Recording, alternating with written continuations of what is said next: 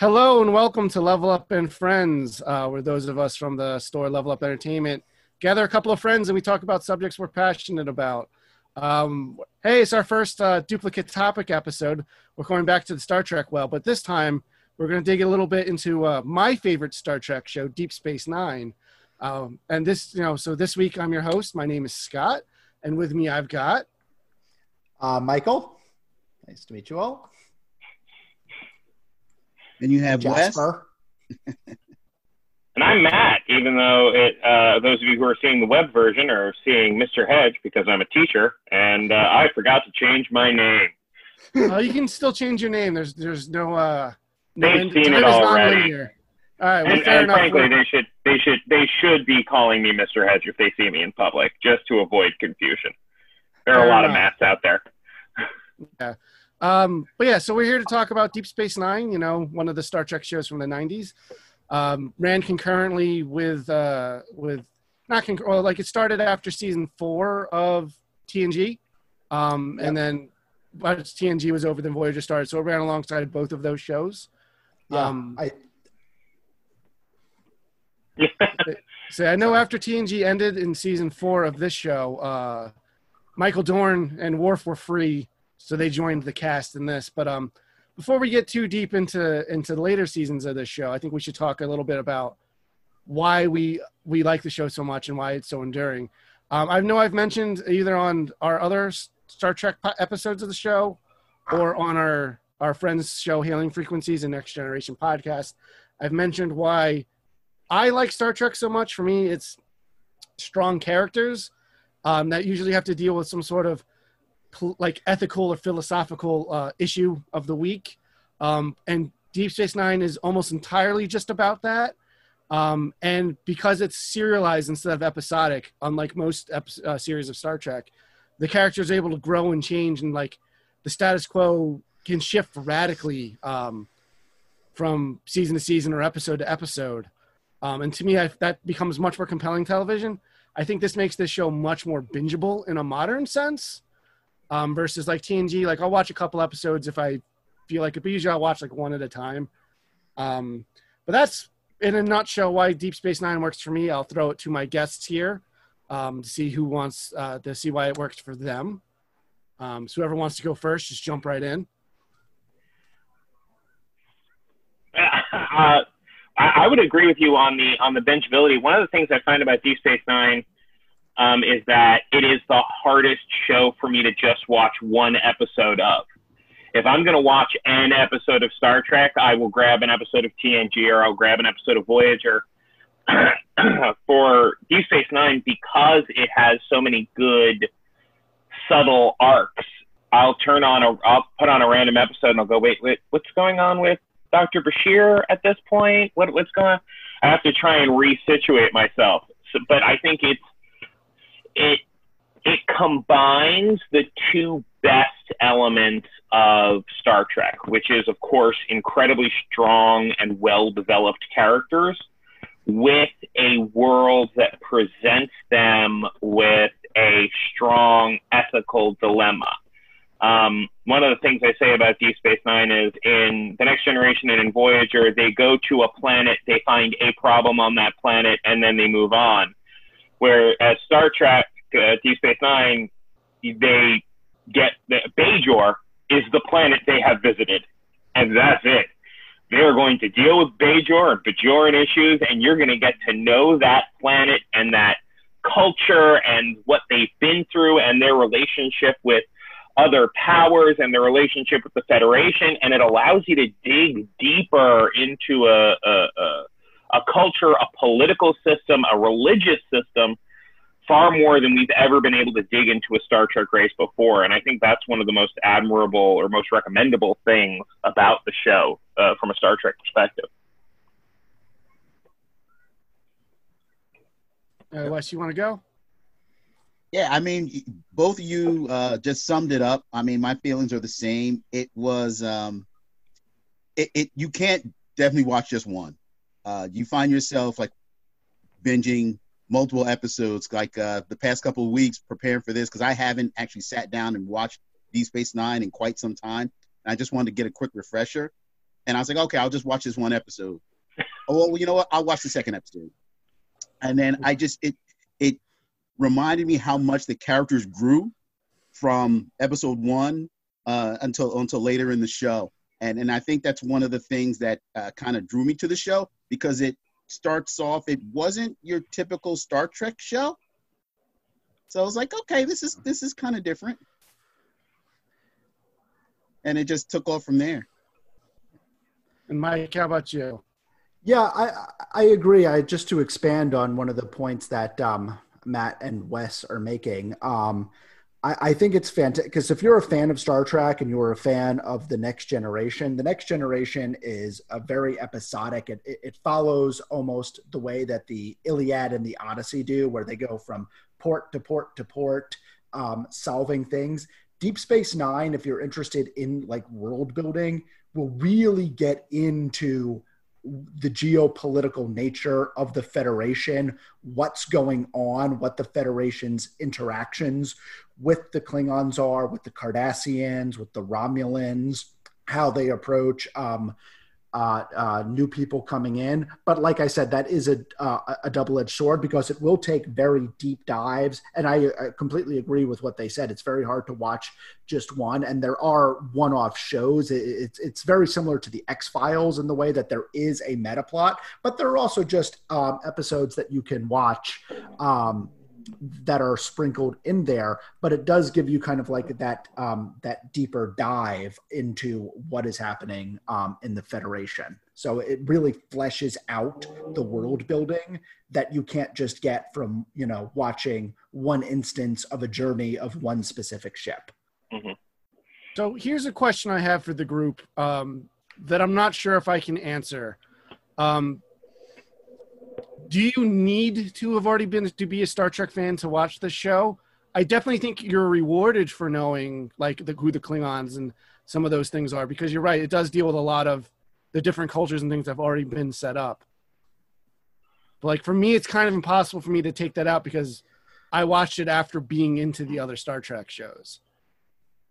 I don't know. I think you could pick this up fresh. I think they do enough ground laying for most things. There's some episodes where things from TNG come in where you would be a little bit lost. There is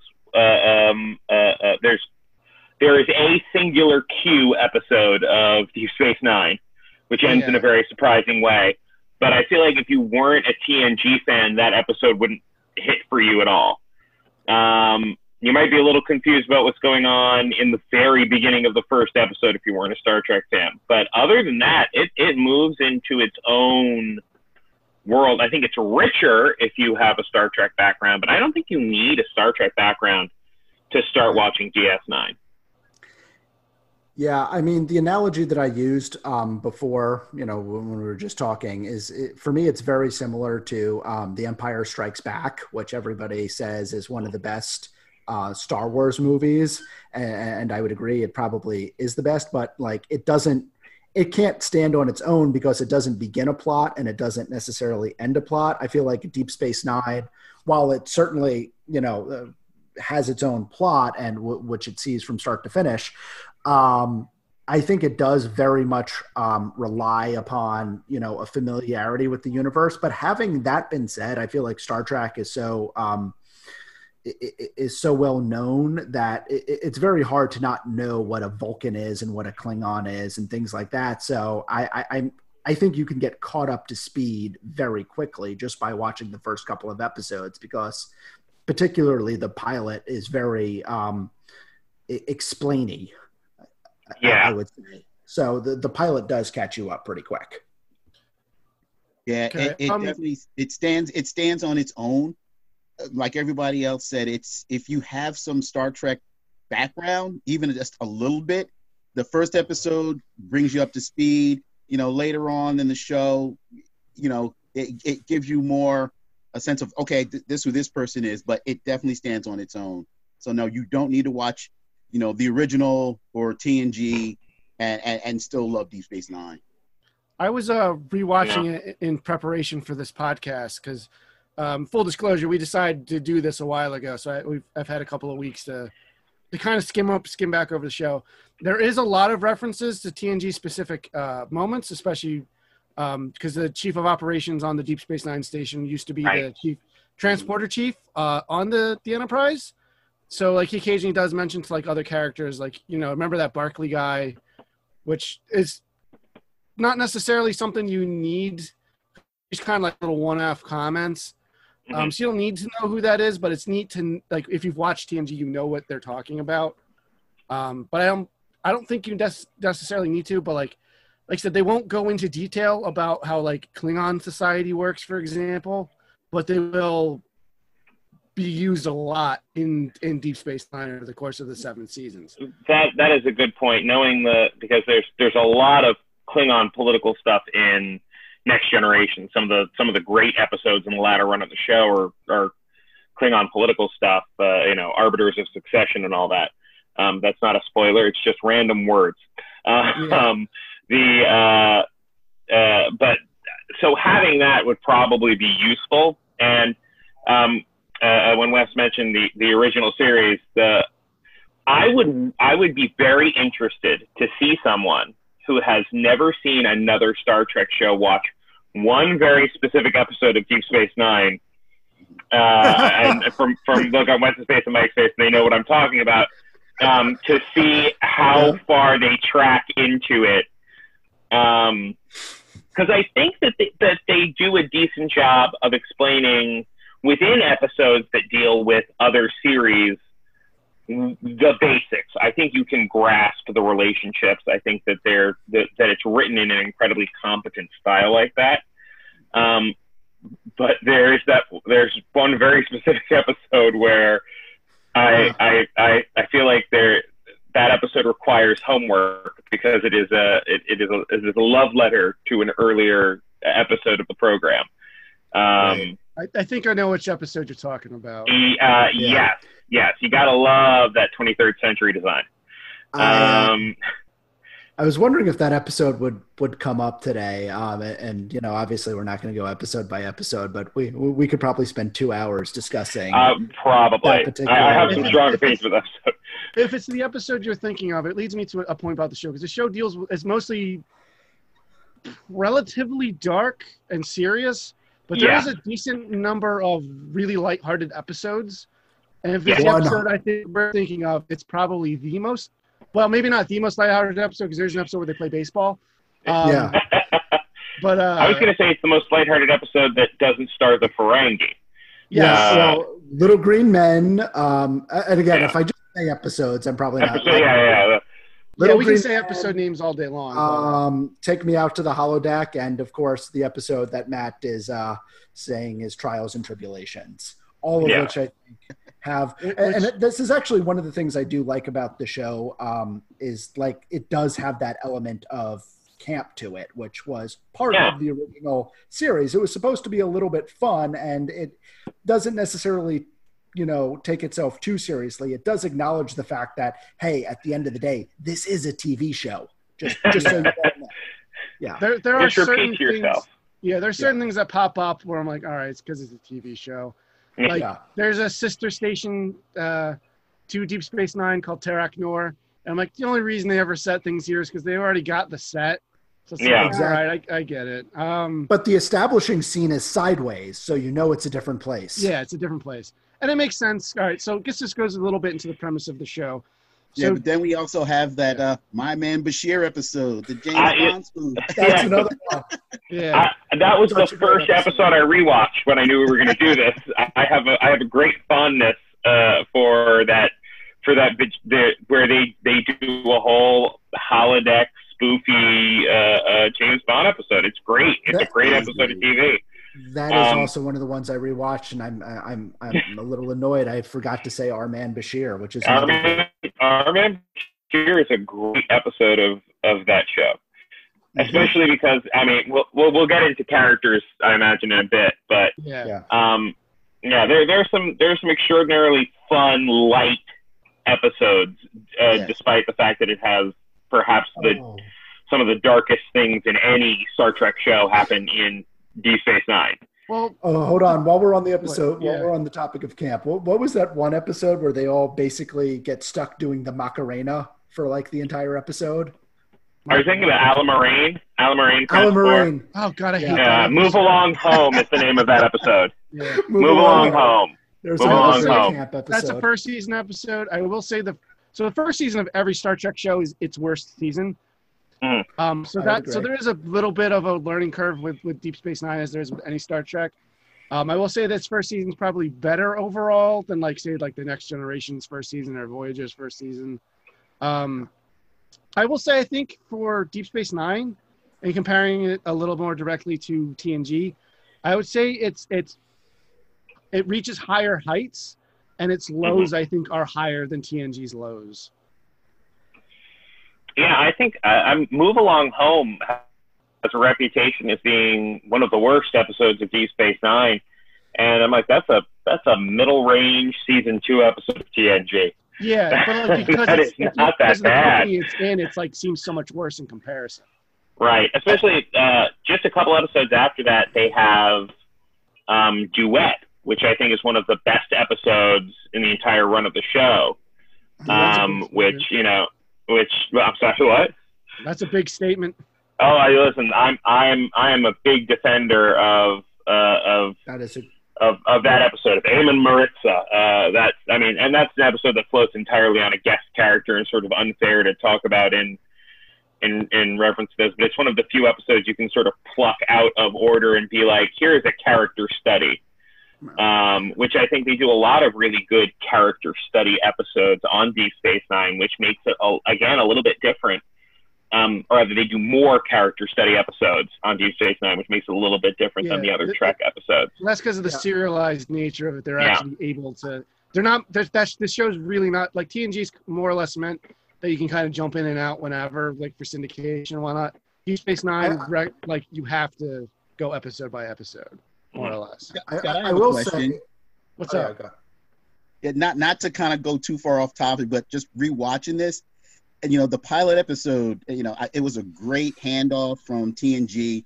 But watching it, I'm like, did anybody else get the whole V'ger vibe? Yeah. Or was it just me? Yes. I got a little bit. I got it. Yeah. So people who don't know what we're talking about, V'ger is the reference to the first Star Trek motion picture, the first movie, which we did a whole episode on for. I was on that episode for Hailing Frequencies because no one else wanted to. So if you want to know like a blow by blow, I'll link that in the description. But I can see that a little bit with the wormhole stuff, which I guess leads us a little bit. We should probably explain the premise of the show a little bit. So Deep Space Nine, instead of Star Trek, being on a starship and going where no man's gone before, seeking out new life forms and whatnot, it takes place on a space station called Deep Space Nine. It's owned by a race called the Bajorans. They live at, it's orbiting their planet Bajor. It was war reparations given to them by a fascist occupying force called the Cardassians, which is set up in TNG. So they asked the Starfleet to come in because they helped facilitate the end of the Cardassian War.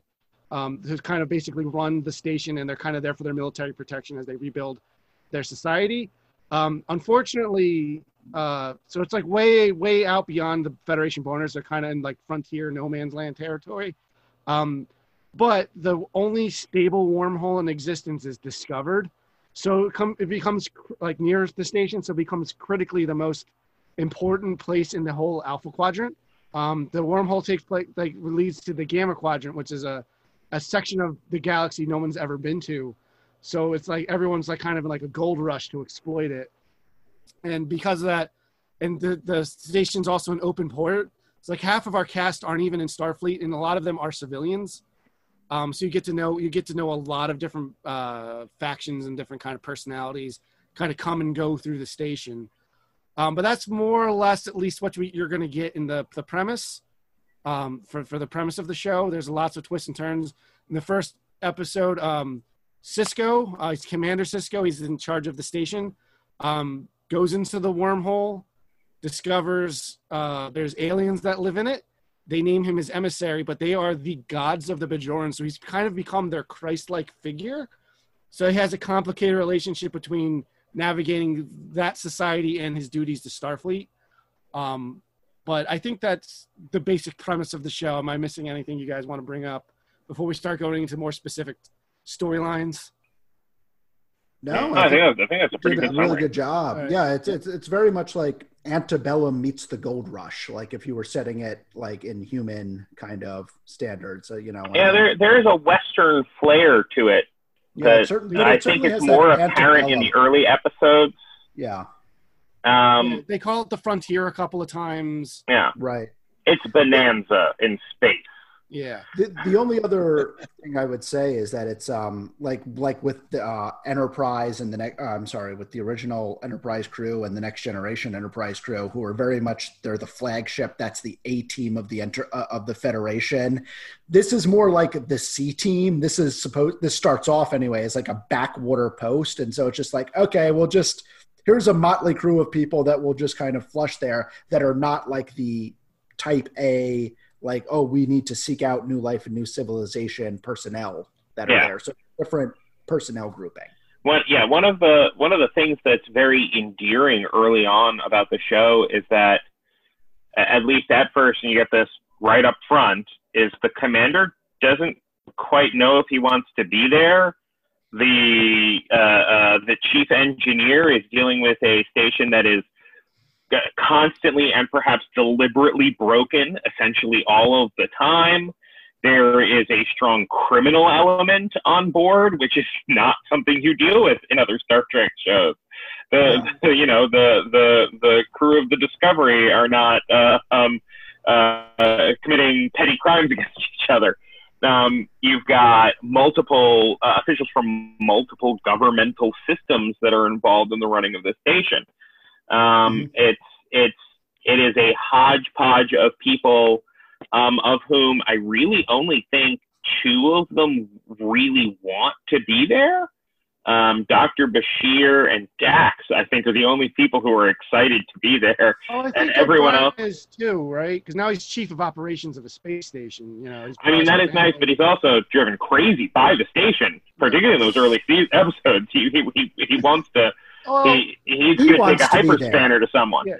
No, he definitely wants to be there, but Keiko does not. Oh, right. I forgot. Yeah. His wife very much does not want to be there. No, he mentions, so I just rewatched it. So, like, one of the later seasons, he mentions to somebody being on a space station versus a starship. He's like, oh, there's always something going wrong here. Like, he was excited there's always a problem to fix because he's an engineer. Right. You know, so he that's how he likes to operate and do things. But yeah, I think the station's been deliberately sabotaged because the Cardassians had to give it up to, an enemies of theirs. Their technology, the Starfleet and Federation technology, is not compatible with all of the other technologies on the station. But you're right, there is also a criminal element because it is an open port, which they call it a few times. So two of our main characters is the chief of security, Odo, and the guy who runs the bar, a Ferengi named Quark, who's very clearly always got some sort of criminal scheme happening, and they're at odds with each other all the time. Mm-hmm. That's the one thing. It was like, this is, I think, one of the first Star Trek series that not everybody is part of the crew that's from Starfleet. Yeah.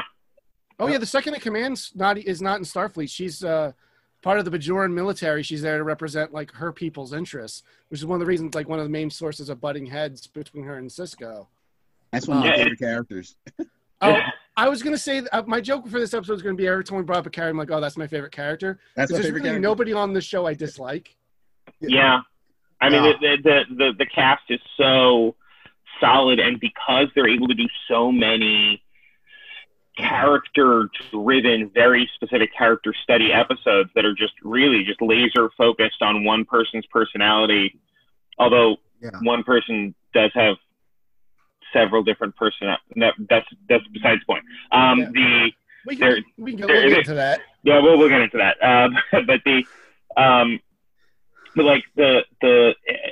It's so much rougher than other Star Trek shows, which are shiny and greeny future. I mean, Quark, who is this? He's a Ferengi. He's a bar owner. He's up to his lobes in the criminal element. And the reason he remains on the station is that Commander Sisko blackmails him in the first episode, which is something I forgot until I rewatched it, because I typically don't rewatch the first episode of the show, but I completely had forgotten that Sisko blackmails Quark.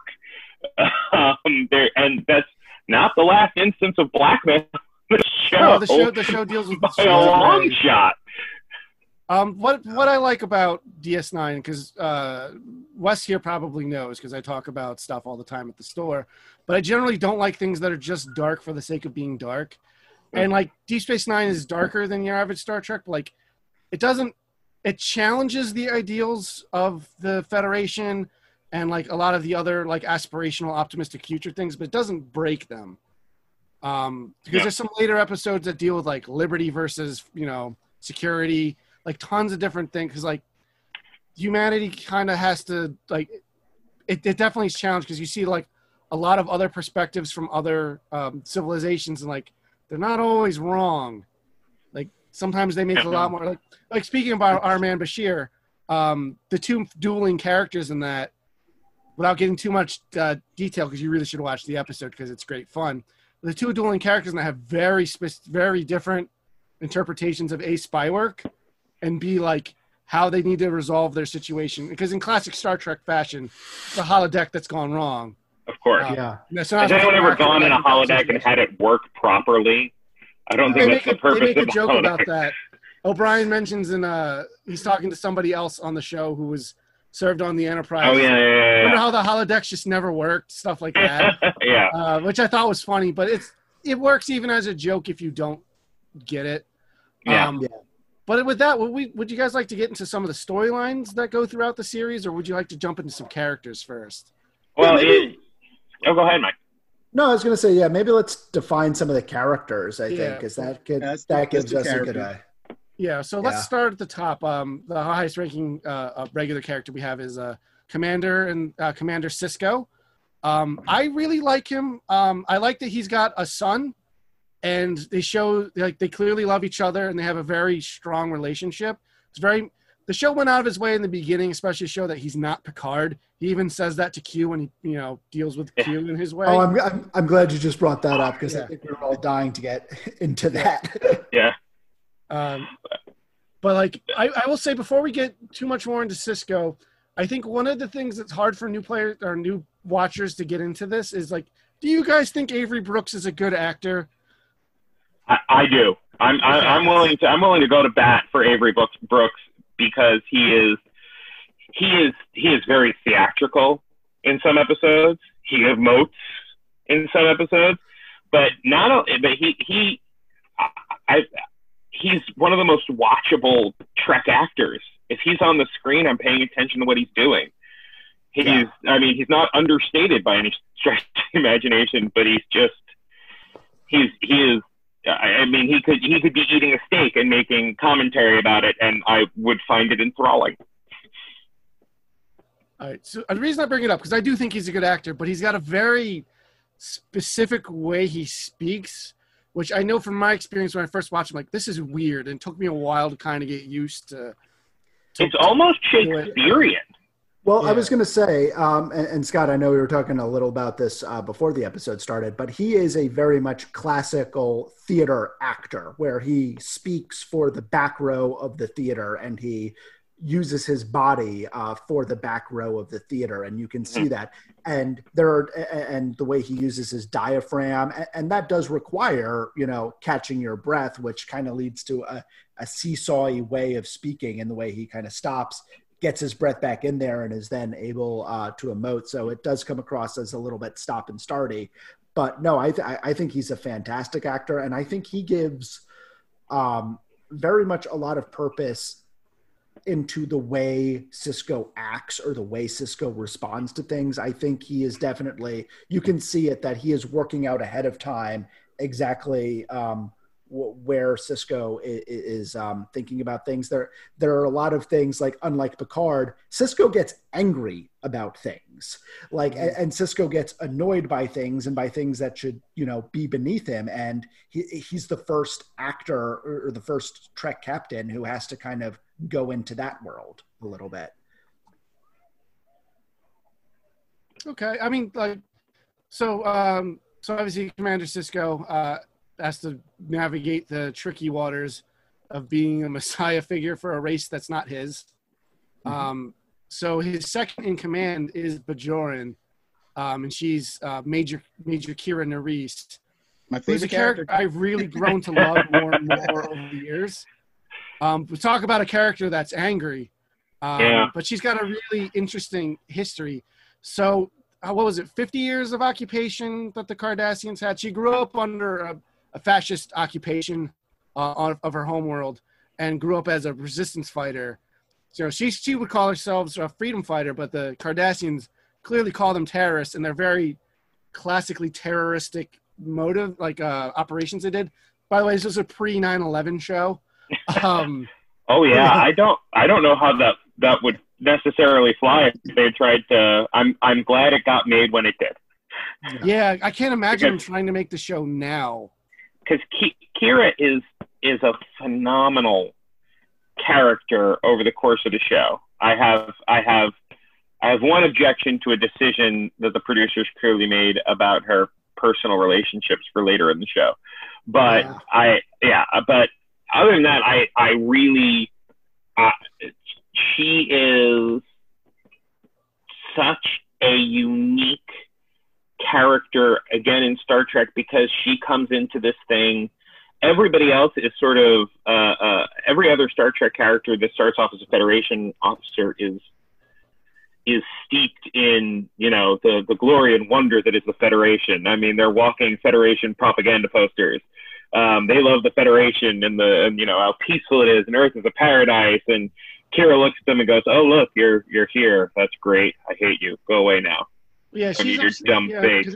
I know in the beginning she's upset they just regained their homeworld and they're immediately let the Federation in. Yeah, let the Federation in, and they're like, well, they didn't do anything for us, because they talk about that in TNG when they first introduced this stuff, where it's like, because there was like a huge humanitarian crisis, but like because of the Prime Directive, Starfleet won't get involved.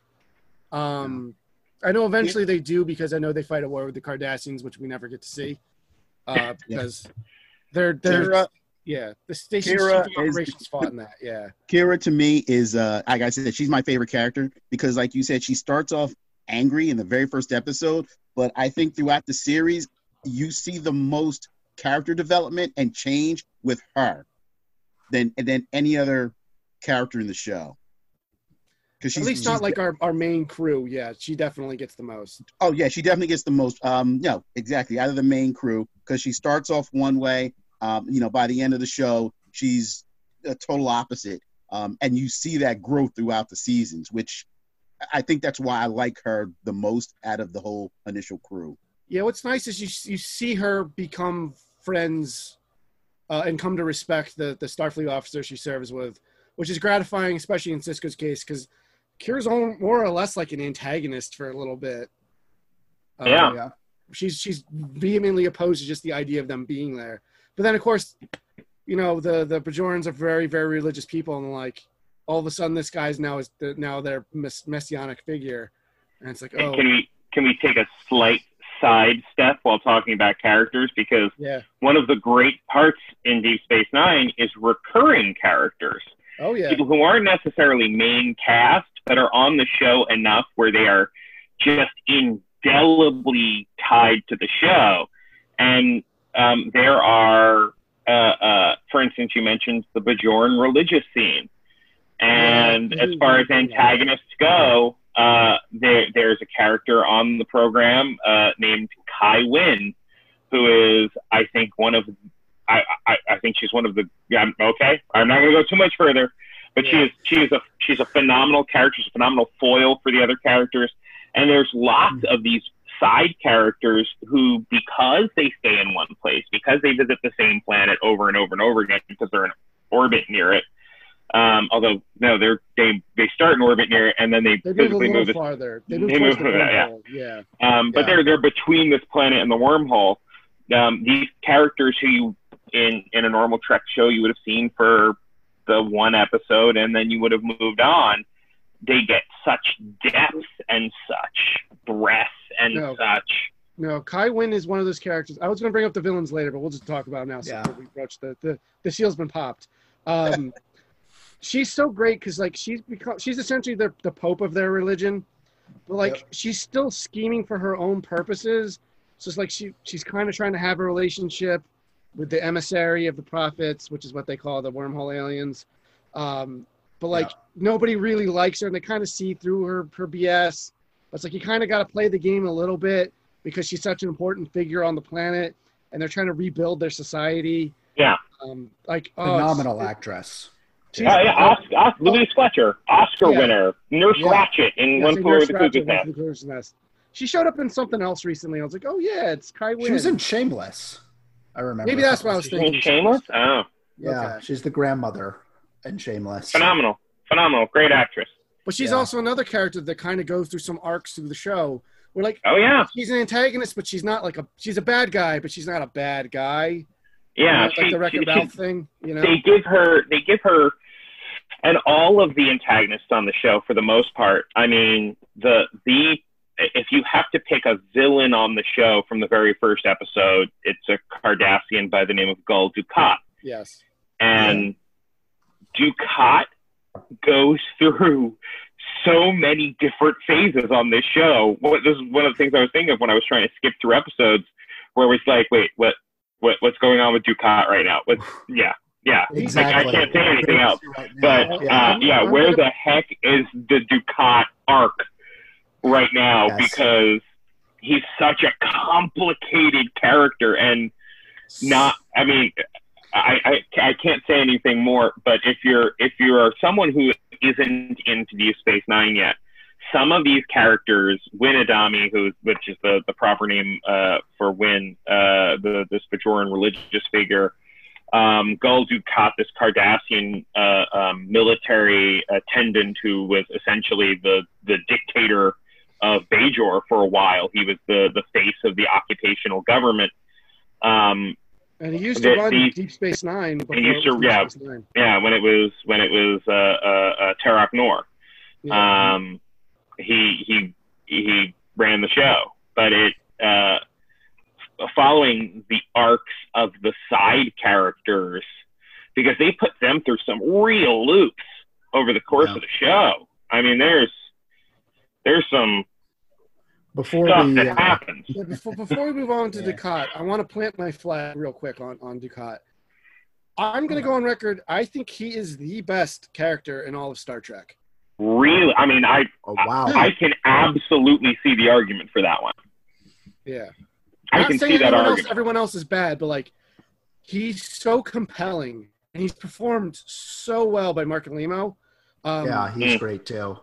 The relationship he has with our main characters and like his own society, and like, again, we don't want to get too deep into stuff, but like, just watch the show for him. Like, doesn't show up all the time, but when he does, it's always impactful. There are seasons that have more of him and seasons of that have less.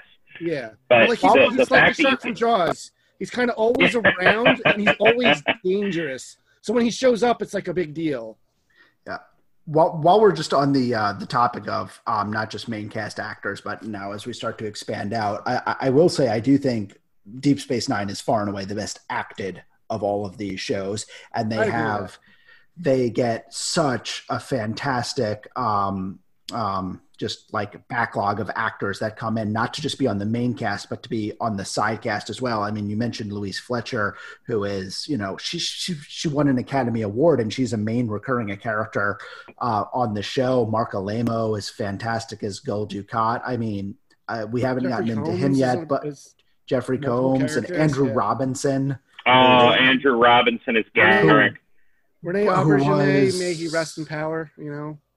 Yeah. Yeah, and then just a couple of other. I mean, just the one-off. You said Duet was your favorite. Oh. I can't remember the actor's Oh, name. Wallace Shawn is a recurring character too. Yeah, well, Wallace Shawn. Wallace, Yeah. of all people on a Star Trek show. Inconceivable. Yeah. Inconceivable. Yeah. Oh yeah. Oh yes. He's in the Prince of Pride. Brand name Yeah. is Zach. Yeah. Yeah. So yeah, these side characters and Garrick is a side character Garrick's that's essentially a main character. Yeah. He's a main character by the end of the series. By the end of Which the is funny series, 'cause- he's in I think every episode in the last season.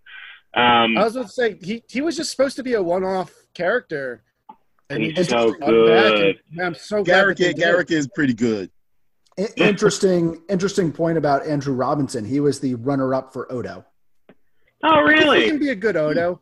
Yeah, He makes was sense, the Alan. runner-up, and he didn't want to do it afterwards. But his daughter, who's actually a guest actress, she was in the episode "The Visitor." Oh, is she the girl that goes to a certain Yes. older gentleman to ask him why he stopped writing novels? Correct. Yes. Okay. That's a her. great episode. That's probably my favorite episode of Star Trek. Period. But Okay. Yeah. but I know, yeah. So he was originally supposed to be Odo, and he just decided he didn't originally want to take the role of Garrick, but kind of decided at the last minute to do it, and it was off to the races from there.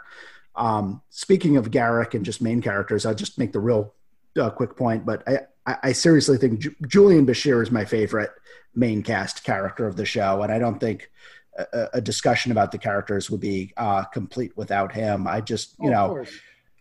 I think he is the best example of a certain archetype of character you see frequently on Star Trek, specifically 90s Star Trek. He was probably Wesley in The Next Generation, and then Ensign Harry Kim in Voyager.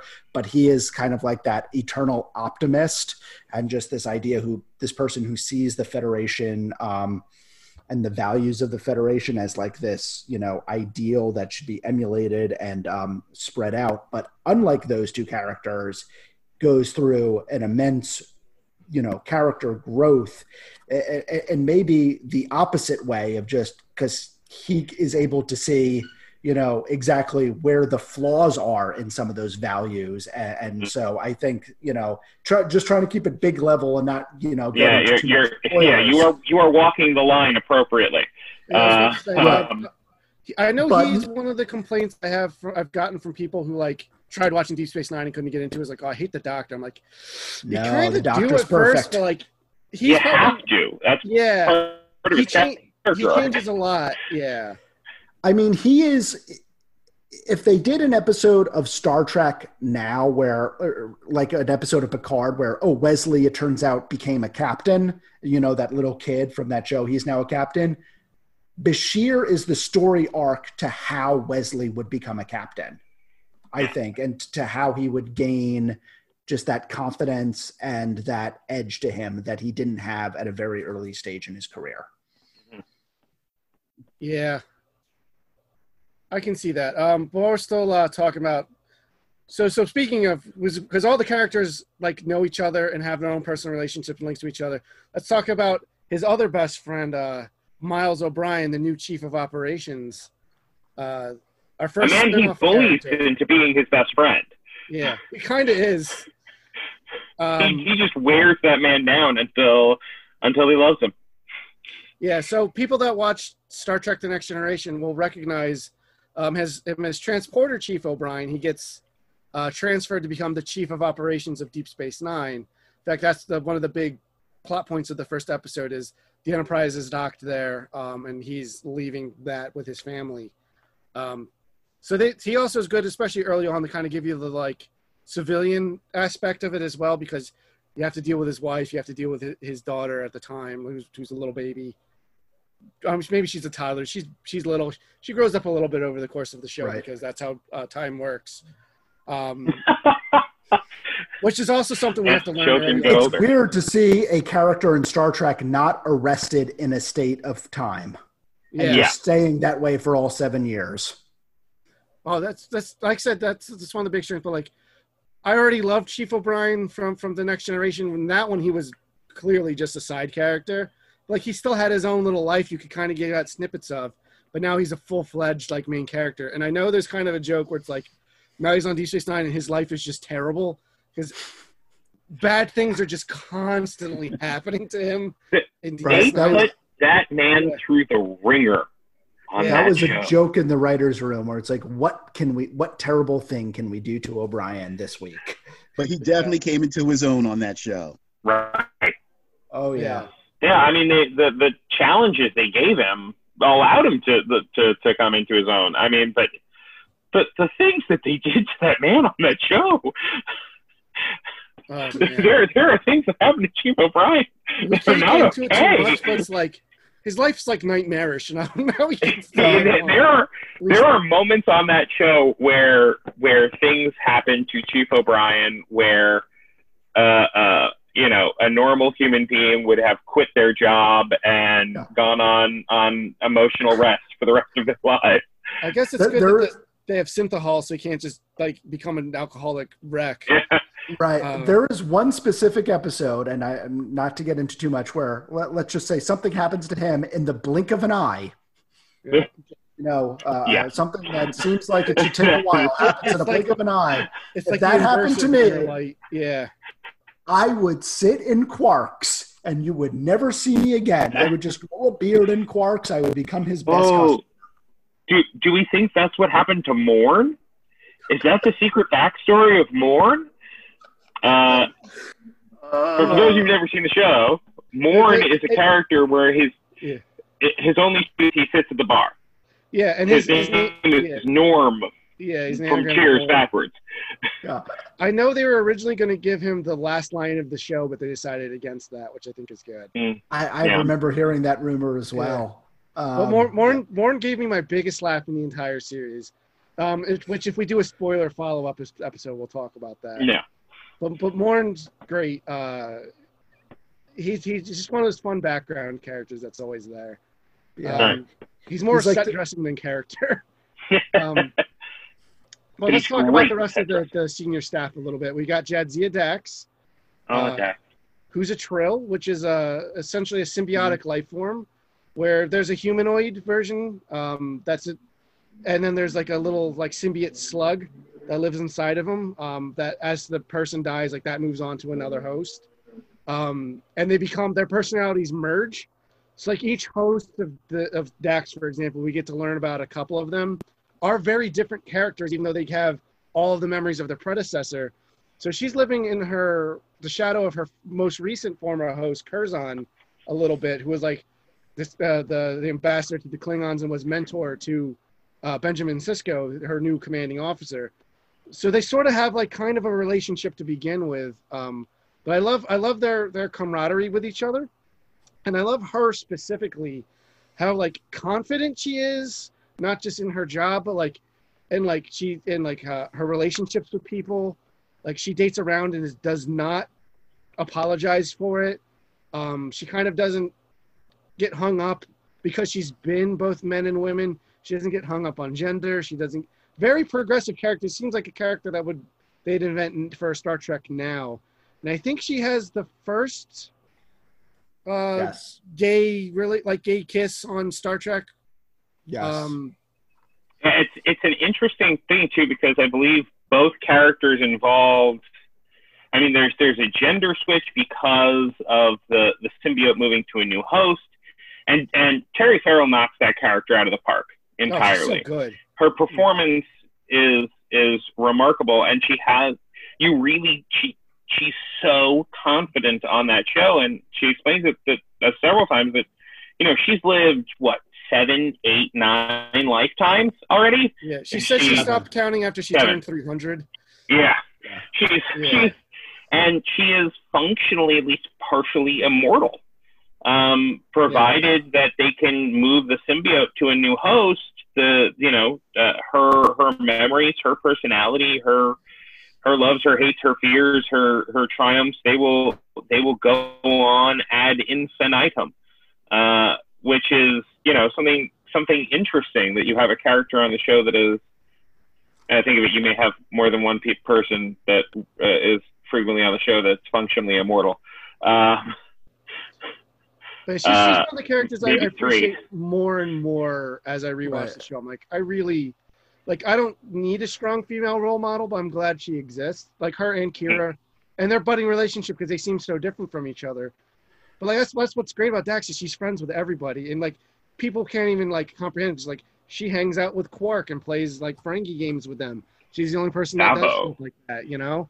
Yeah. But she explains it like, listen, once you know who they are, like they're fun to hang out with. Yeah, Scott, I think when we were talking in the store, how Dax to me was kind of she was an okay character until I'm trying to remember the episode, until Equilibrium, that gave Dax like her backstory, and it made me appreciate her a little bit more as a character. I'm like, oh okay, and that's at that point was when I kind of started to warm up to Dax a little bit more. Mm-hmm. Yeah, that's if I'm not mistaken, that shows off many sides of her personality. Yes. Yes. Yeah. Okay. We wanted to make sure. Yeah, that's when we get to basically meet all of her previous hosts. Oh, correct. Yeah. Without getting deep into. I mean, that's the set. The setup of the episode. Is I should have realized that's not actually a spoiler. That's probably the description of the episode. Is that you get to see all of the different personalities. Yeah, going a little bit more into detail, but like a lot of those characters are mentioned because like she has all these different like eclectic group of skills because, you know, like one of her past hosts was an engineer or a pilot, so like she can fly things like. Because I think she's just a general science officer, right? What's her? Yeah, she's the science officer. Yeah, so but she's not like specific. Like she's not an engineer. She's not, you know, a botanist. No, she's all around what Mr. Spock was supposed to be. Yeah, because she's got such a background in all these different things. It makes a lot of sense. I know they kind of just use her for like their general like technobabble stuff. But the only other main character, I don't want to say crew member. Because do you count Odo as senior staff? He's chief of security on the station. He insists many times that he does not work for. He doesn't. He works for the Bajoran government. He's got that uniform on. He's very fond of telling Sisko he does not work for him early on the show. But he also works. He's senior staff, I would say. But he also works for the Cardassians too in the same role. He just kind of kept it on after the fact, which is a unique position. Leads to a lot of complications as the show goes on. Well, but hey guys, to me, I'm sorry to cut you off, but I have to sign off at this time. Right. Yeah, we're recording this one a little bit late than we normally do. Yes, this is my fault. I apologize. It's okay. I enjoy the conversation, gentlemen. All right, Wes. Well, thank you for coming on. We'll beam you out. Thanks for having me. Oh, yes. No problem, man. We'll get you for other stuff. I'm sure we'll talk. I know you and I have a lot of other things in common. I'm sure we'll talk stuff again soon. Okay. All right, man. Have a good night, guys. Right. Okay, but Odo. So he's also the outsider role that there usually is in Star Trek, whereas like your Spock, your Data, where he's kind of like he's the last of he's the only known member of his species, the shape-shifting race. And so clearly he's the only one on the station that's like him. So he's got he's always kind of viewed himself as not an outsider. He's not even really humanoid. Like he can't get the faces right with his shape changing, which is why he looks so smooth and plastic. Yeah, it's a great job as a German Shepherd, though. German Shepherd he's got down packed. There's some sort of psychological block where he can't do humanoids, but he can do like a bird.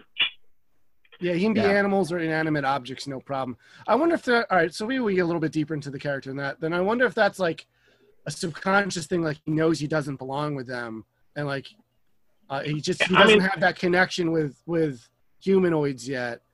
That makes sense. That's actually a really good point. Yeah, that's not something they ever get into the show, so it's not a spoiler. Well, there is one episode where I don't want to get too spoilery, but he does get better at making faces, and that's because of another individual's influence. Because of another individual not being there anymore, and I think there might be a certain psychological block, and I think Scott brings up a really good point that it might be a psychological block around one other specific character on the show. Yeah. I actually went to a completely different episode mentally where I was thinking it was because a very specific person was with him, where suddenly he is significantly better at presenting features. There's that as well. Yeah. In an episode that was mentioned earlier today. And now we have a scavenger hunt on for you, future DF9 fans. It's got to be so frustrating for people that know what we're talking about. Like, just say it. Just say it on Iowa. But it's also fun because now you get to be in on the you're in on the joke. Hopefully we've got people that don't know what we're talking about sufficiently their appetite sufficiently whetted. Let's say the only other main character we haven't touched on yet is Quark. And I have a very complicated relationship with the Ferengi and Star Trek in general. I mentioned on Harry's show with Hailing Frequencies, I hated the Ferengi in TNG. I found them to be horrible anti-Semitic stereotypes. They are. Yeah, they are, and it's really bad, and they're really terrible episodes of TNG. The three main Ferengi characters on the show, Quark, his brother Ram, and Ramsan Nog, completely redeemed the entire Ferengi race for me. Those three are some of my favorite characters in the entire franchise now.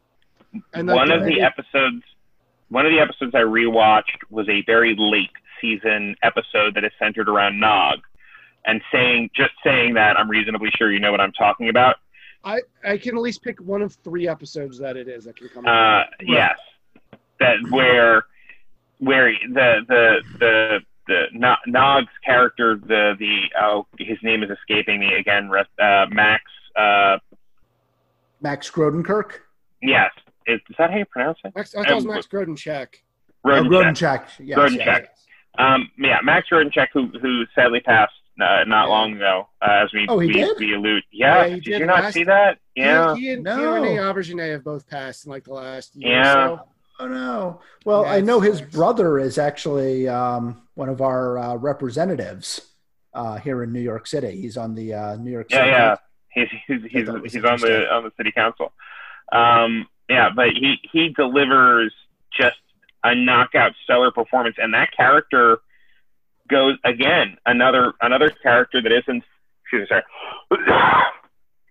character that is not a theoretical like main character that goes through such an arc over the course of 7 seasons, where you put those two characters, the beginning of the show, end of the show, side by side, and it is genuinely remarkable how much the character has grown and changed in so many ways. And the same thing happens for his father, Ram, although he doesn't change necessarily in his personality. His I know. No. I was just going to say time out. Jesse Eisenberg passed away recently. I don't know who was Nog. Did Max Grodenchak also pass away? Yeah, Max Grodenchak passed away. Max, I'm 99% sure. Hey, Jesse Eisenberg died. I know Jesse Eisenberg died because he suffered from. Jesse Eisenberg? The guy who played Lex Luthor in Batman vs. Superman: Dawn of Justice? No, it's something else, Eisenberg. Something. Sorry, I don't remember the actor's exact name. That's all right. We'll figure this out later. Yeah. Anyway, Nog has so Deep Space Nine especially is a series of great monologues, and every character gets at least 2 good ones, I think. But Nog has one, and to say this, there's an episode where he comes of age and tries to buy an apprenticeship that is unexpected of him, and he finally explains why. And that's the moment that turned on me. I was like, oh, I like this character now. So good. It's one of my favorite episodes of this. Yeah. It recontextualizes every other relationship that character has, too. It's one of those great episodes that significantly improves everything that you've seen before that point. Yeah, I agree. There's also Sorry, there's one specific Aaron Eisenberg. That was his name. Sorry. Aaron Eisenberg. Yes. Yes. Aaron Eisenberg passed. Yes. Aaron Eisenberg has passed away. Okay. But just as we're Glad we talking got that about, sorted out. yeah, exactly. But there was one specific episode, and it's one of the campier episodes, Little Green Men, where they compare like Ferengi to, the more selfish aspects of humanity. There are a couple of great lines in there where they're, again, I don't want to get too spoilerish, but when you talk about, the history of the Ferengi versus the history of humanity, yeah, they're greedy but they've never done things like commit war crimes or, genocide or things Slavery. like that. Yeah. Those ones I know they mentioned. They are a little more advanced in that, and they are just, when we say they're more obsessed with profit, that's all they care about. They are not mean, and they're not ill-spirited. Well, they're not mean if you are a male of the species. Yeah, they also happen to be, as far as we know, the most sexist species in all of Star Trek. Yes.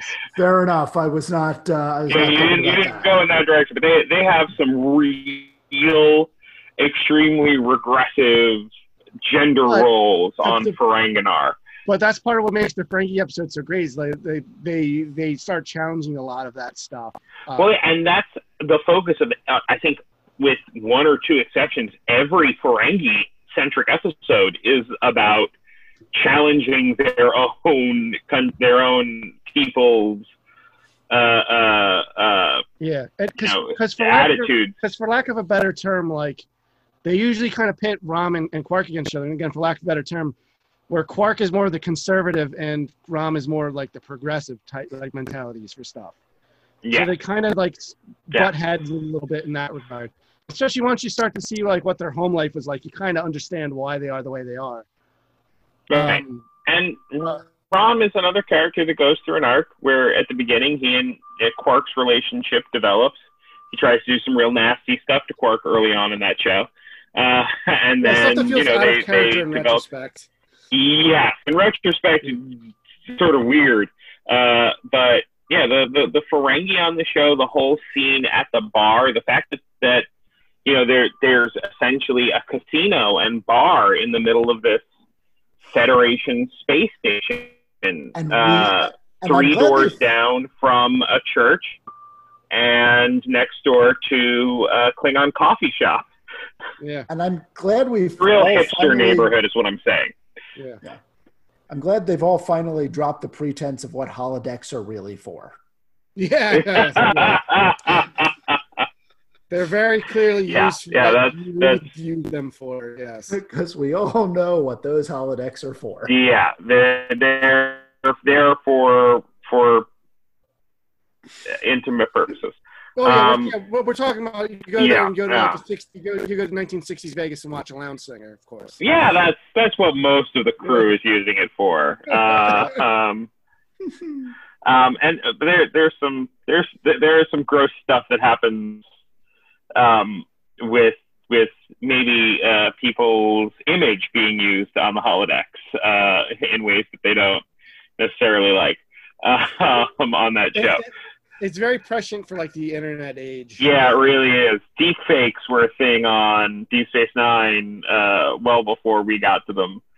And don't get too excited about watching the show for that. There is one horrifying one. Yeah, there's one horrifying episode. I'm sorry. That is not a good pitch. That is not a good pitch for the show to talk about that one episode. You could very easily skip and has no major plot points in it. It's the scariest moment in television history, except for in Twin Peaks when, oh God, what's her name comes screaming at the camera. Oh, yeah. I can't believe I'm forgetting her name. Laura Palmer. Oh, my God. Laura Palmer, yeah. Yeah. The whole of that show, she was murdered, and that's... Yeah. But we'll talk about Twin Peaks another time. Yeah. Because I have opinions on that. But, like I said, the Ferengi episodes, like, in rewatching it, I've been skipping all episodes, and I almost never skipped a Ferengi one. Which is the exact opposite when I do TNG. I have to skip every single one. But speaking of them being, like, anti-Semitic kind of caricatures, I kind of view the Bajorans as like kind of an apology for them, because they were an occupied, but under the Cardassians are clearly very Nazi-esque. But they were like they went through.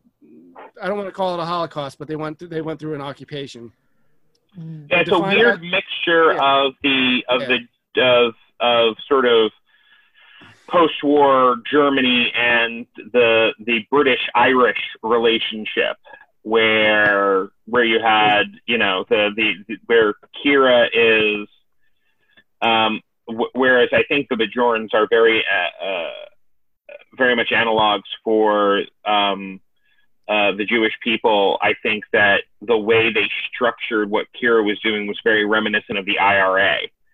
Like for Kira specifically, I think the Bajorans culturally are very analogous to the Irish and the way that the Celts were, but the Cardassians are clearly set.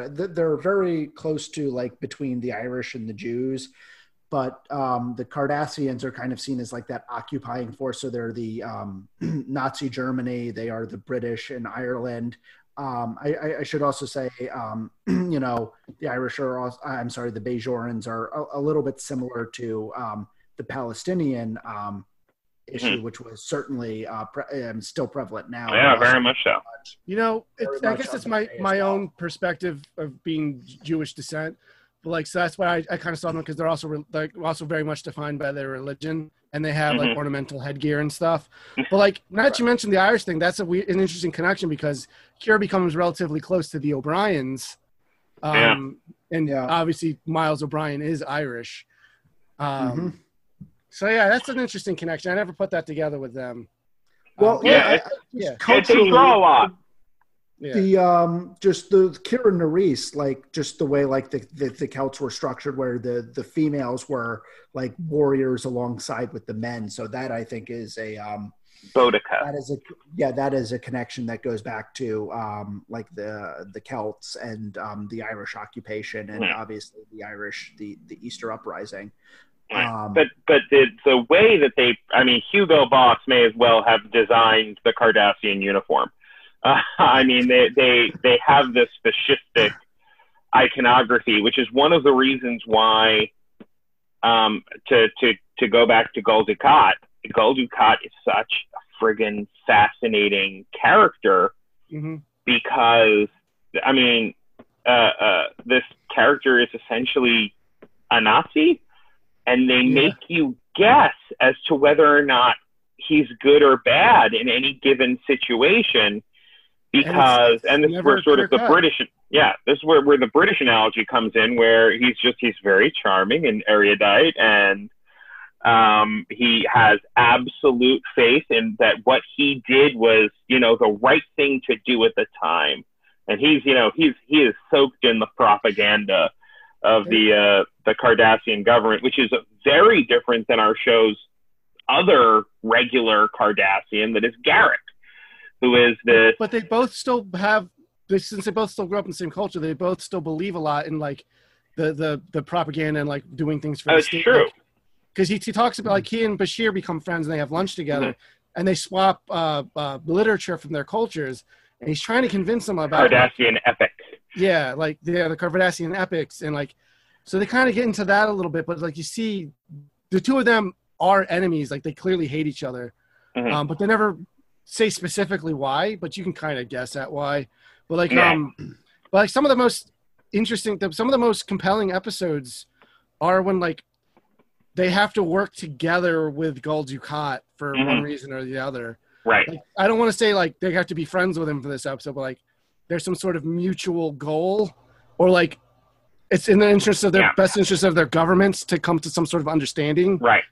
And Kira hates him, but there are episodes of that show where you can see, and Nana Visitor, who plays Kira Nerys on that show, does such a good job of playing Kira's discomfort at the moments when she can see Gul Dukat's perspective, where she develops empathy or sympathy for Gul Dukat, who for her whole life has essentially been the face of the oppression and degradation and enslavement of her people.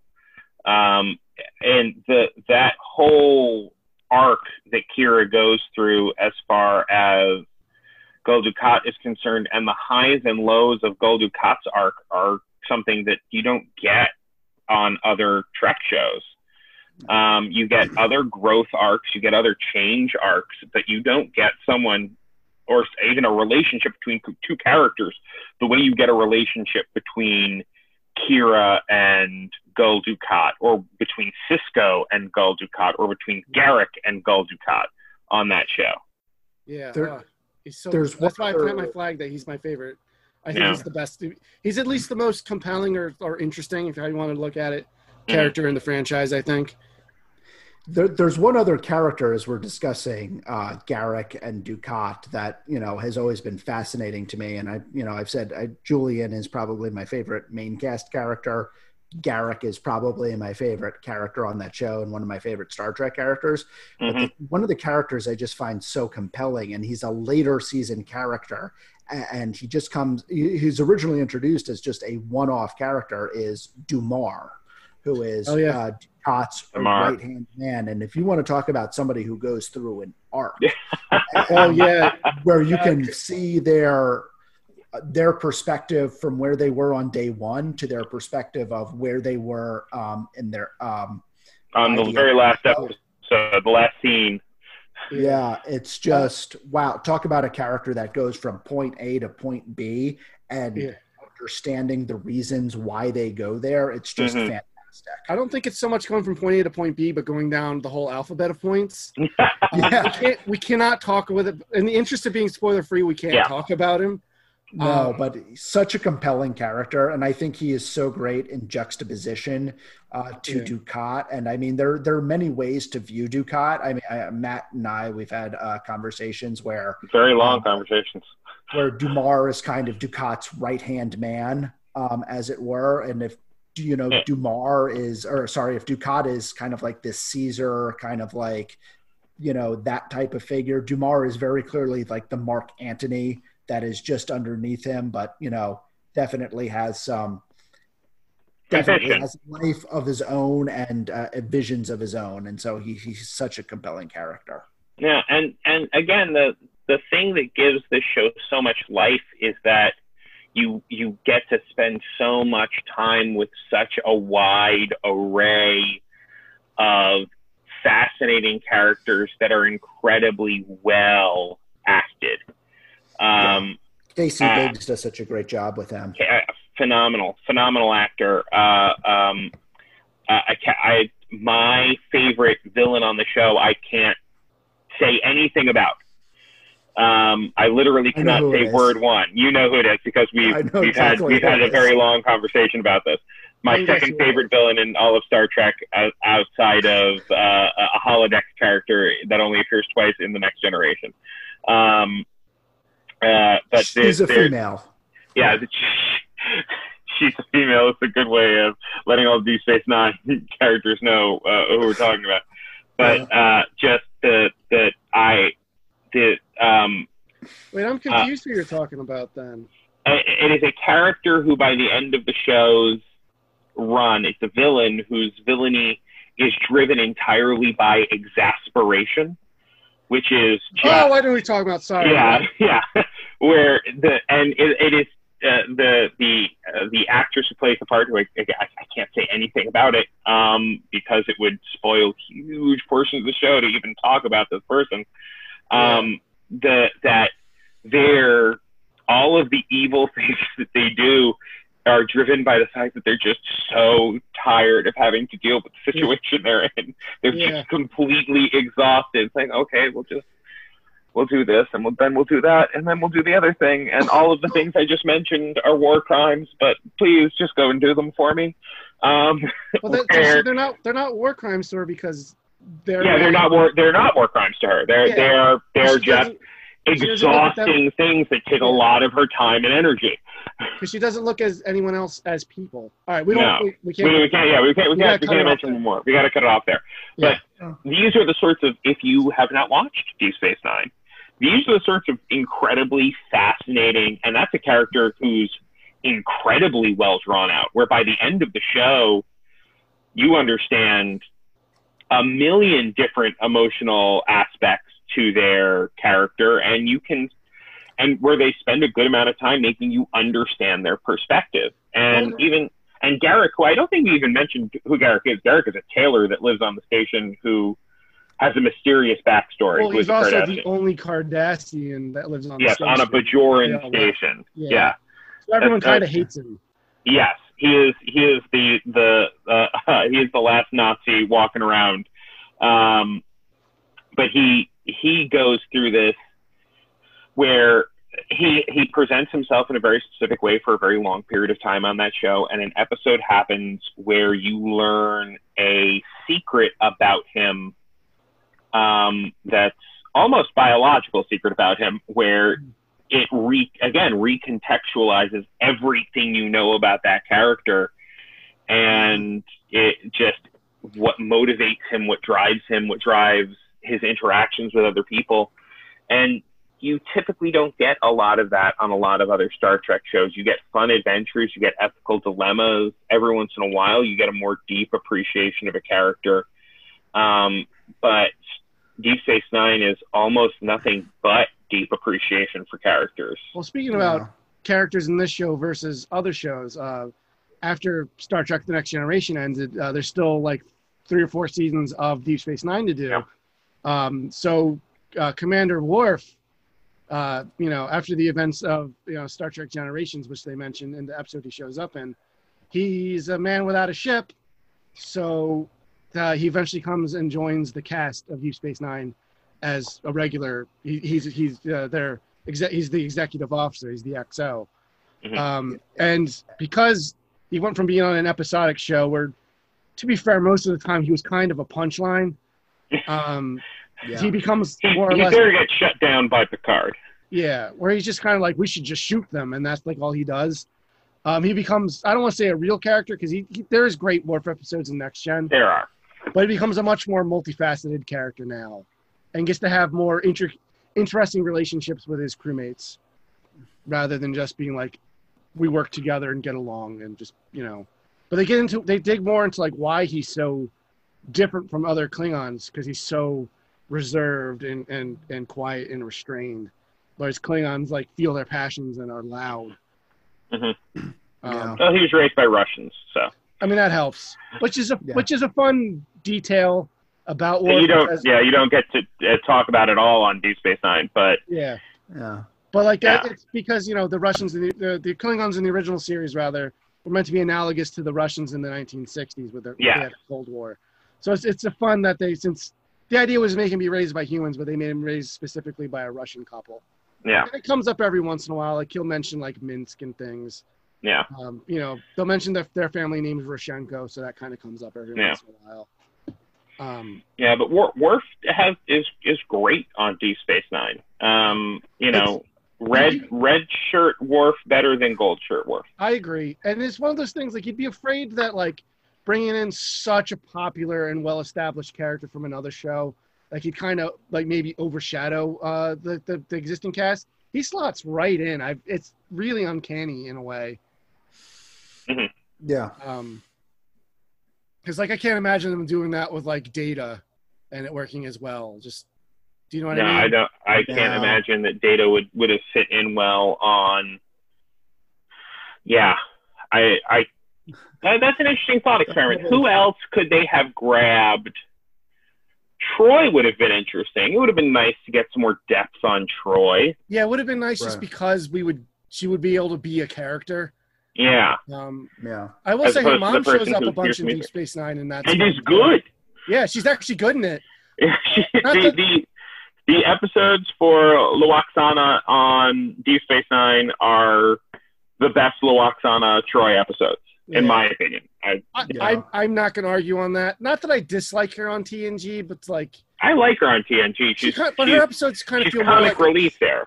Sure, her episodes feel more like a chore. Like, it's a Luoxana episode. It's not going to be important. Yeah.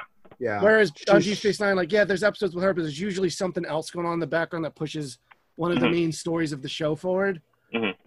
But like even then, she's just fun to interact with these like more serious, for lack of a better term, characters, because they're able to like the characters on Deep Space Nine have actual consequences for what they say and do, because the next episode someone's going to remember that they say and did that. Yeah, I actually think you bring up a really good point with that, because and this is another selling point for Deep Space Nine, is that there are actually consequences to what happens on the show. And you talk about characters, and you have characters that, you know, go through this growth in the Next Generation, and certainly in the original series. You kind of always just kind of got this feeling of, it doesn't really matter what the crew's going to find their way out of this. Not that Deep Space Nine and cut me off, Matt, if I'm going anywhere too fast here. Not that Deep Space Nine is a Game of Thrones or anything, but there are definitely consequences. There are consequences, and things happen, and you have to, you know, deal with that more than you have to do that in the Next Generation. Yeah. I will say, without, again, I'm trying to tiptoe around spoilers here. But like, yeah, in basically every other Star Trek, you kind of, that's where the joke with the red shirts come from. It's like, oh, it's someone in a red shirt, that means they're going to die because they're not important. Main characters in this do not survive, do not get through situations unscathed. They're not, it's not, again, Game of Thrones, slaughter them all, but they're changed. They're fundamentally changed by the things that happen to them in ways that other shows don't. One of the jokes on our good friend Harry's podcast, Hailing Frequency, is at the end of the episode, sometimes, you know, we'll just say, and it never came up again. Yeah. What's that? Starfleet Command's been taken over by insects? Never mentioned again. What's that? A major scandal? It's not going to be brought back up. These characters that you think are huge and important just got introduced. You're never going to hear about them. Yeah. This show doesn't do that. It comes up again. Yeah, it doesn't forget things, you know? It follows through on the promises and the premises it lays out in an incredibly rewarding way. Hello to your cat, Mike. Yes. For those of you who are in the audio-only version, Mike's cat has decided to get into the conversation. I guess that's something that TNG has over Deep Space Nine. There's no cat. Yeah. Spot is on TNG, and there's no cat. There's no pets of any. Does anyone have a pet on Deep Space Nine? I don't think so. Because Janeway has dogs, but we don't. They got left behind. Archer has a dog that's Archer has a dog on the ship. Yeah, Porthos. I was about to call him D'Artagnan. I forgot what his name was for a second, but there's a character in Deep Space Nine. He's one of my favorites that we haven't mentioned yet. General Martok.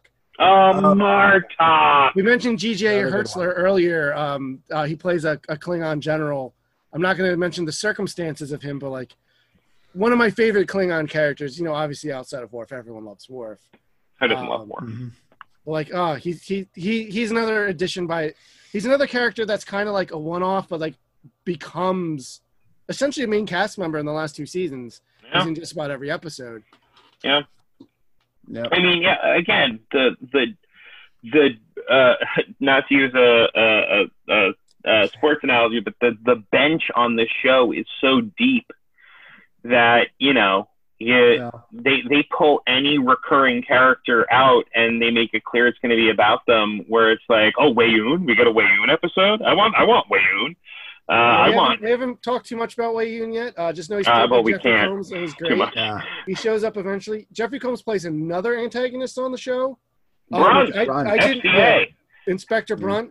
I did not realize they were both played by him until the last episode when they're in it. And they had to give him 2 credits. I was like, oh, my God. I did not realize that because they're so different. They're wildly different. Yeah, and they're also different aliens, so they have completely different makeup. So he like looks like a different – he doesn't look like he has the same face. There is Jasper.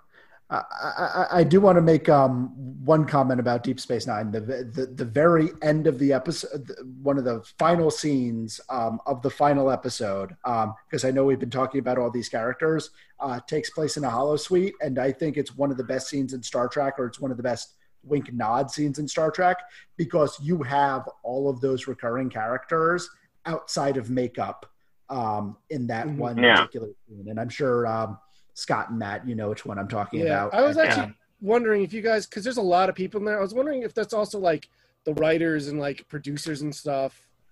I imagine because there's a lot of extras. I think there are. I know Ira Stephen Bear is in that scene. A lot of them shepherded the show through. Yeah. And that was the final scene that they shot, unlike The Next Generation, although that was going straight into filming the movie Generation. So it's kind of like, all right, whatever. The show is over. I'll see you next week. Yeah, precisely.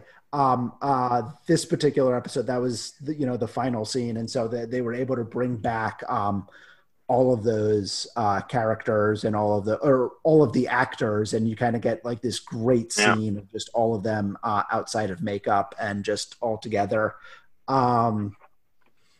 They do bring in a couple of, like you mentioned, Laxwana, but if you're in The Next Generation, they do kind of, in the first season or season and a half, they do have some Next Generation characters that they lean on, but then they just establish their all their own characters, and they become so much better and so much more rewarding than Vax coming back up or something like that. I think because after Next Generation ended, Deep Space Nine now had sort of run of the galaxy, as it were, where they could make big swings where things could happen on that show. Like, there is stuff that happens on Deep Space Nine where if The Next Generation was still ongoing, you would have to ask yourself, where the heck is the Enterprise? Why are they not here? I was going to bring that up because in rewatching, I'm like, it's really weird that they don't even give like lip service to the Enterprise or like those other characters existing. Because it's the flagship. I know because of Generations, it's the Enterprise E. Yeah. But like, still, because they use the same models, so you see like Galaxy class starships. Yeah, every once in a while floating by. Which is always weird because it's like you can't, because your brain's like, oh, it's the Enterprise, but it's not. It's just another of the same class of ship. There is an explanation for that in Star Trek Discovery. Oh, is there? Of all weird things. Yeah, they say something very specific about the Enterprise as a concept that makes it make a lot more sense if this has actually been Starfleet policy for hundreds of years to do this with this particular ship. That I will not go into with too much detail, but if you want to watch a completely different show, watch a completely different show. But there is a reason why the Enterprise may not get involved, and that they mention in the second season of Star Trek Discovery. Well, the one thing that I've always found kind of funny is that like Deep Space Nine keeps finding itself as the center of gravity for all of these situations, and yet like as they kind of establish early on in the show and throughout the show, this is like the C cast. This is like the C group. This is not like the commander of the Enterprise. This is not the captain of the Odyssey, and yet they're in the center of all these things. For the whole Federation. Unilaterally at times. Unilaterally. He is doing things that are a big deal. To be fair, he starts work. He does work very closely with like Admiral Ross. Yeah, he does have a lot of contact. Admiral Belt Buckle. Yeah, which is nice to see an admiral that's not just like a crazy bad guy. Yeah. Well, you also got. I mean, Nechayev is in the early seasons of the show, that's and I really like Nechayev, but I understand she had somewhat of an antagonistic relationship with the Enterprise and an antagonistic relationship with almost everyone. Yeah, but I still like the character because she's just sort of she's the person that's there to remind everyone else. No, the military has a chain of command. Yeah. You don't just get to decide who we're at war with because you're on a ship. Yeah. But Ross is another great character that just sort of gets to pop in and pop out. But yeah, and here's a question I would ask you, because I frequently, when it comes to Star Trek shows, when someone's like, how do I get into Star Trek? I usually don't recommend that they start with like The Next Generation. If someone was like, how do I get into that? I'm considering watching The Next Generation. With all due respect to Ensign Harry, I wouldn't say start with Encounter at Farpoint. I would recommend a much later. Bad. Yeah, I would recommend a much later episode on that show. There's a lot of shows where I would say, well, watch this episode and see if you like it, and if you do, you can start from this season, or here, there, Parks and Recreation, second two, that sort of thing. Yeah, I usually tell people like, don't watch the original series. If you want to watch that, it's got to have the caveat like, remember it was made in the '60s, and then I would still say cherry pick it. Yeah. TNG is probably a good place to start, but again, I would cherry pick it. I'd maybe start with like Measure of a Man, which is like I think the first great episode, and it also helps you establish a lot of the main characters and their relationships with each other. But yeah, there's a lot of great episodes of TNG that aren't like necessarily like classics. Right. But that first season's bad and kind of pointless. Like nothing in it really comes back. Right, but if we're trying to pitch Deep Space Nine to all of the lovely listeners out there who want to start watching Deep Space Nine, I mean, I think that it might be the only Star Trek show where I say you start from the beginning. Yeah. There's a couple of season 1 episodes you can skip. You can skip the Come Along Home. You can skip the one where they meet Rumpelstiltskin. I love Come Along Home. Yeah. Those are the only 2 episodes I think you can kind of like pull out. Because you can't even pull out the Q one because that introduces Grand Nagus Zek. Right, yeah. The Nagus. No, you can't. You can't. Otherwise, there's always something that becomes important, even if it doesn't seem like it is for a bit. I know you mentioned Ira Stephen Bear, a couple of conversations ago.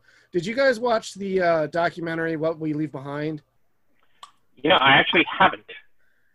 Yeah, I haven't either. I backed it on Indiegogo, so I have it on Blu-ray. It's good. I think unless you're like intimately familiar with the show, is it's almost all just fan service to fans of the show. So a lot of stuff I would like it. Yeah, a lot of stuff in it they probably won't do. But the most interesting thing is he brings back his writing crew to write a first episode for a potential new season. Oh, wow. Not a reboot, but like if they were to do a new season like now. So the characters have aged up, like 20 years or whatever it had been. And that was kind of I wanted to see that. So that's why I backed it to begin with, just, for other reasons too. But like, it's like, ooh, I'm compelled to see that. And it's worth watching for that alone, but they talk about a lot of the stuff that we talked about too. Obviously with more detail because they made it. And they're talking to people who have seen the whole show, hopefully, if you're watching the documentary. It's also the only footage in HD of Deep Space Nine because they've never remastered it in HD for anything. Yeah, which is very apparent when you watch it on Netflix. The Deep Space Nine does not look as crisp or clear as Next Generation does. Which is very disappointing because I like I mentioned at the top of the show, by a country mile, this is my favorite Star Trek show. It's the one I'm most compelled to rewatch. It's just the one I think that in general has the most to talk about. We've been talking about this thing for like an hour and a half, and we've gone into no real details. Yeah. Like basically any of these characters or any of these things that sound mildly interesting, we could do a whole episode on. Before the show, multiple. I mentioned 7 characters that we could spend an hour and a half on a piece. Yeah, each easily. Before we started recording this episode, I was mentioning, just in general chit chat, as a sister series to Hailing Frequencies, what might be fun to do is just occasionally on our show Level Up and Frontier, where we talk about different things every week, but occasionally going back to the well for Deep Space Nine specifically, we're like, all right, Deep Space Nine season 1, we'll just talk about the season overall, the things that happened in it, and like our favorite episodes and whatnot, rather than going episode by episode. Yeah, that might be. I would love to do like. Let's just talk about Bashir's arc from the start of the show to the end of the show. Yeah, or we let's talk about that. Yeah, so I think something like that would be more fun. And then obviously the caveat on that would be that this is kind of like our pitch to you for the show, and then those episodes would be more like, hey, you've watched this, now let's talk about it. Let's talk about it. Yeah. And you should, if you should watch it. If you are listening to this, or you can see my steely glaze, you should watch Deep Space Nine. I would say even if you're not super into Star Trek, or you're like maybe you watch some Next Gen and like wasn't that into it, but like you're into general sci-fi, or like I said, this is a really good show to binge if you're still stuck at home for whatever reason. There's a lot to keep. There's a lot for your brain in it. A lot of heady stuff. There's a lot of funny stuff too. There's an episode where like a bunch of the characters just go on vacation and they just have to deal with like their personalities there. And someone's a big party pooper. Yeah, someone's a big party pooper. If you paid attention to any of the characters we talked about, you might be able to pick up on one of them. But there's an episode. Again, we talked about it last week. We talked about baseball for 1,000 hours. I mentioned, to segue into, hey, we're talking about Deep Space Nine next week. It's like, there's an episode where they play baseball. We could talk about just Sisko and his love of baseball, which is the thing that goes on throughout the symbolism of that baseball that he keeps on his desk over the course of the whole show. The whole show, but like Buck Buckeye. We could spend an hour talking about Buck Buckeye and his. That just sounded like I was being a chicken. But no. Have you seen a chicken? Yeah. But it's a show that's rich and layered, and it's so much fun to go through. And there's some episodes. I'm not trying to make it sound like it's all dark and heady, because it's really not. But there's some episodes that are like so deep, and I'm sure you can all jump right to the one I'm thinking of, and I don't even have to really say what it is. Yeah. Yep. Captain's Log. Yeah, the Captain's Log episode. Oh my God. We were talking about Batman earlier in the maybe before we recorded. We were talking about Batman earlier in the evening. It's a line from Batman. Yes. Yeah. We were chit-chatting a little bit just while we're waiting for everyone to get ready for the podcast. You want to know what? If that was the only episode of the show that I could watch, I could live with it. But it's also it's not really a standalone episode, but like you can kind of watch it as its own, because it's got its own beginning, middle, and end that's satisfying to watch as well. It's almost like a mini movie in a way. Yeah. I wouldn't, if you haven't already seen the entire series, I wouldn't just watch that episode. No, don't go straight to don't just watch that episode. No, but you gotta have some build up on those characters, or this stuff. It's not gonna have the impact that it needs to have. Yeah. There's so much good stuff. There's even little runners like Quark mentions his cousin Gala a whole bunch, and how he owns him a starship. Like, oh, our cousin Gala sells moons. I should have gone to weapons like him. But then that character eventually shows up and becomes like an extremely minor reoccurring character. But like he was kind of set up as a joke. Like everything, there's so much to talk about. I want to get into more detail. We talk about how they drink Raktajino, which is a Klingon coffee. That's the only time. And you never see the Klingons drink it. Yeah, I noticed that. The Cardassians drink a red leaf tea, which Garrick mentions one time is like, he's using a Federation replicator. He's like, man, I meet this Earl Grey fellow and tell him a thing or two about tea, which is sort of a joke, which is obviously a joke about TNG. Yeah, because that's what Picard drinks. Tea, Earl Grey, hot. There's so much fun stuff in it that like I would love to do a follow-up episode or episodes where we can talk into detail. I would love to do that, yeah. And a little bit about how the sausage is made here. There was supposed to be a lot more guests on this episode, but some people had to drop out last minute for one reason or another. So it'd give more people an opportunity. And there's a lot of shows called Level Up and Friends. We have a lot of friends that are into Star Trek that I have not had on. I've had you guys on because of our experiences with Hailing Frequency, so I knew we would be able to personality, because the first episode was like, well, I want to make sure we have people I know personality-wise will be able to gel with this. And I wanted to have you guys on this one specifically because of our experience with Hailing Frequencies. It's become a running joke on that we always talk always about. Bring up Deep Space Nine, no matter what the episode is. Take shots.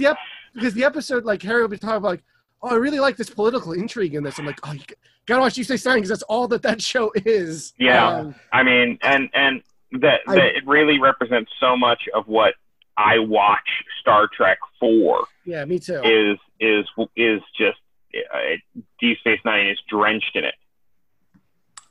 I will say I was going to make this point at the very end of at the very beginning of the show, but if there's anybody still listening, there's If there's one minor thing I would take away from it in comparison to the Next Generation, while I think this show is certainly more interesting on a geopolitical economic thing, it is a little less sciencey than the Next Generation and Voyager is. I mean, while it certainly does have that science aspect, like you talked about the Great Heights. The Great Heights are in the shows like Duet and Waltz, and like the back and forth around what morality and not only doing the right Pale thing, Moonlight, the right Incarnum, Sound Legas, Stars. Far Beyond the Stars.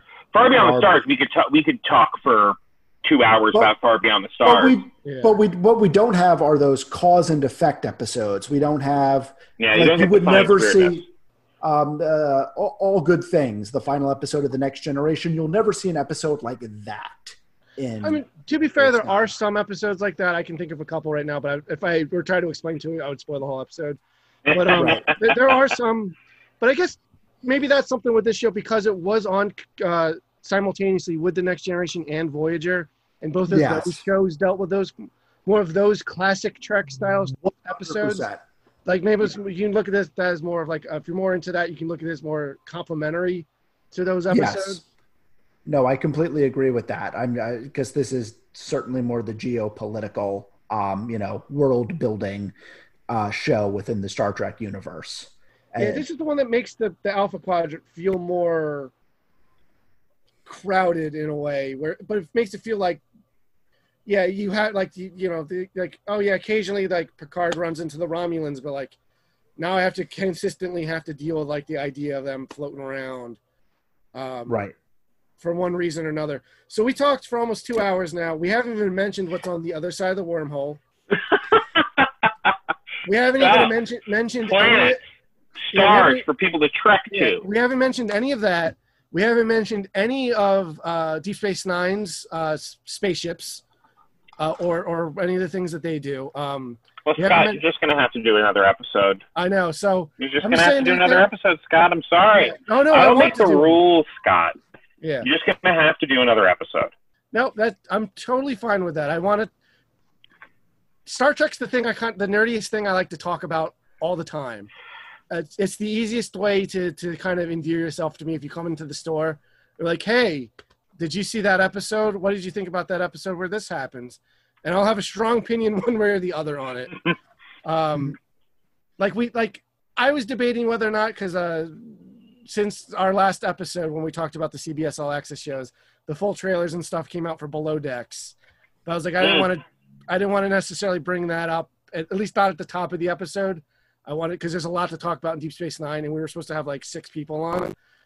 So I was like, I don't want to just blast through it, but like, can you imagine how long this episode would have been if you had to give 6 people the amount of time to talk about these issues?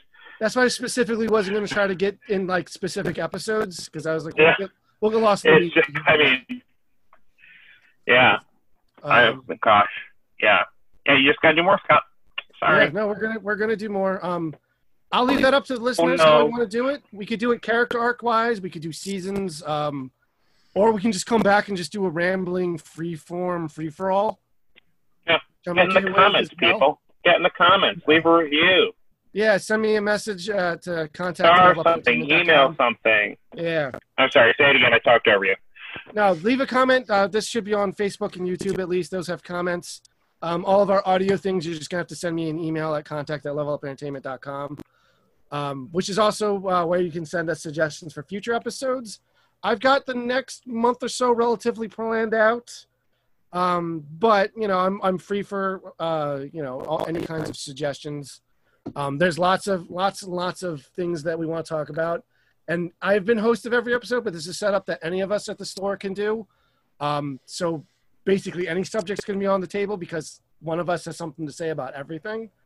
And sometimes surprised me. Like last week we talked about baseball, which my joke was like, I'm going to be on this one just to hit record, but I had a surprisingly large amount of things to say in that. And like, that was, I'd argue, probably my favorite episode we've done so far. Hopefully through the listening part. I hope people enjoyed that. I hope people enjoyed this one. I love talking about Deep Space Nine, so I've enjoyed this one so far. The proof's going to be in the pudding, whether once I put it out there and see how the reaction is. But I don't care. I do this show for my own amusement. If people like it, all the better. But I guess that's kind of sounds like we're wrapping up a little bit.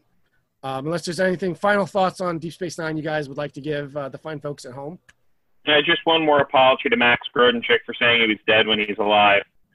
Yeah, it was Aaron Eisenberg. Yeah, Max Grodenchik is wrong. Rest in peace, Aaron Eisenberg. Congratulations on still being alive, Max Grodenchik. Yeah. Final thought. Oh boy, I don't know how I can top that. Watch Deep Space Nine. Watch Deep Space Nine.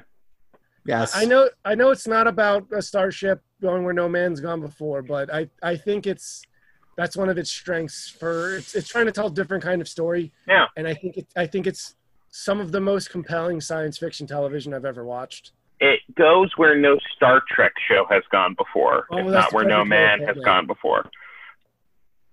I think that's the Below Decks tagline, isn't it?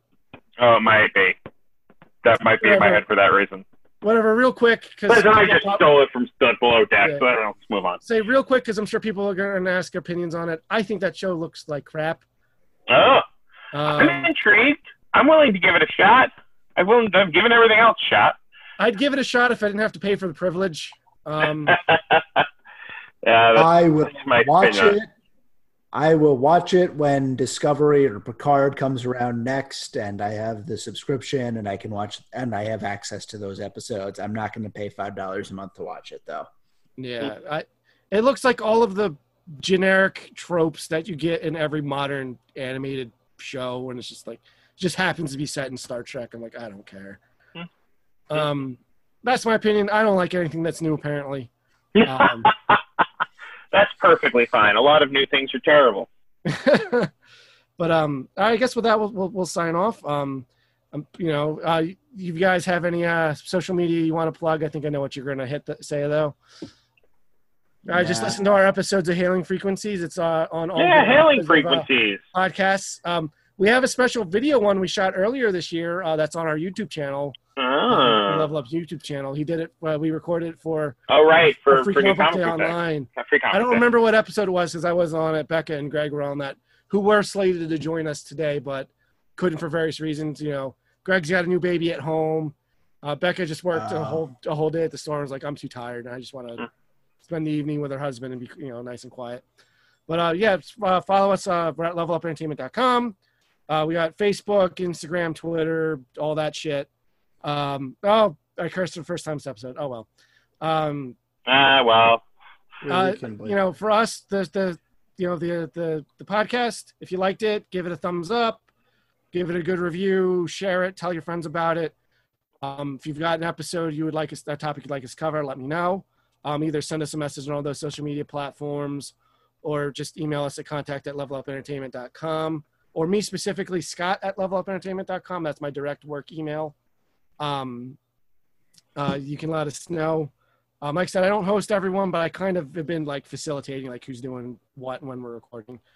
If you've got a good enough pitch for me, I could bring you on an episode. I'm not opposed to that. I'll have to talk to you ahead of time. I guess that's it for this episode. Our schedule for next week, I'm recording 2 episodes back to back this weekend. Because in a couple of weeks, we're going to be doing a special, it's our 13th anniversary as a store. So we're going to do a special Level Up retrospective podcast where all the current employees are going to be on. I may have a couple special guests or 2 to bring on. So we're going to talk about the genesis of the store. We're going to talk about some of our favorite stories throughout the 13 years.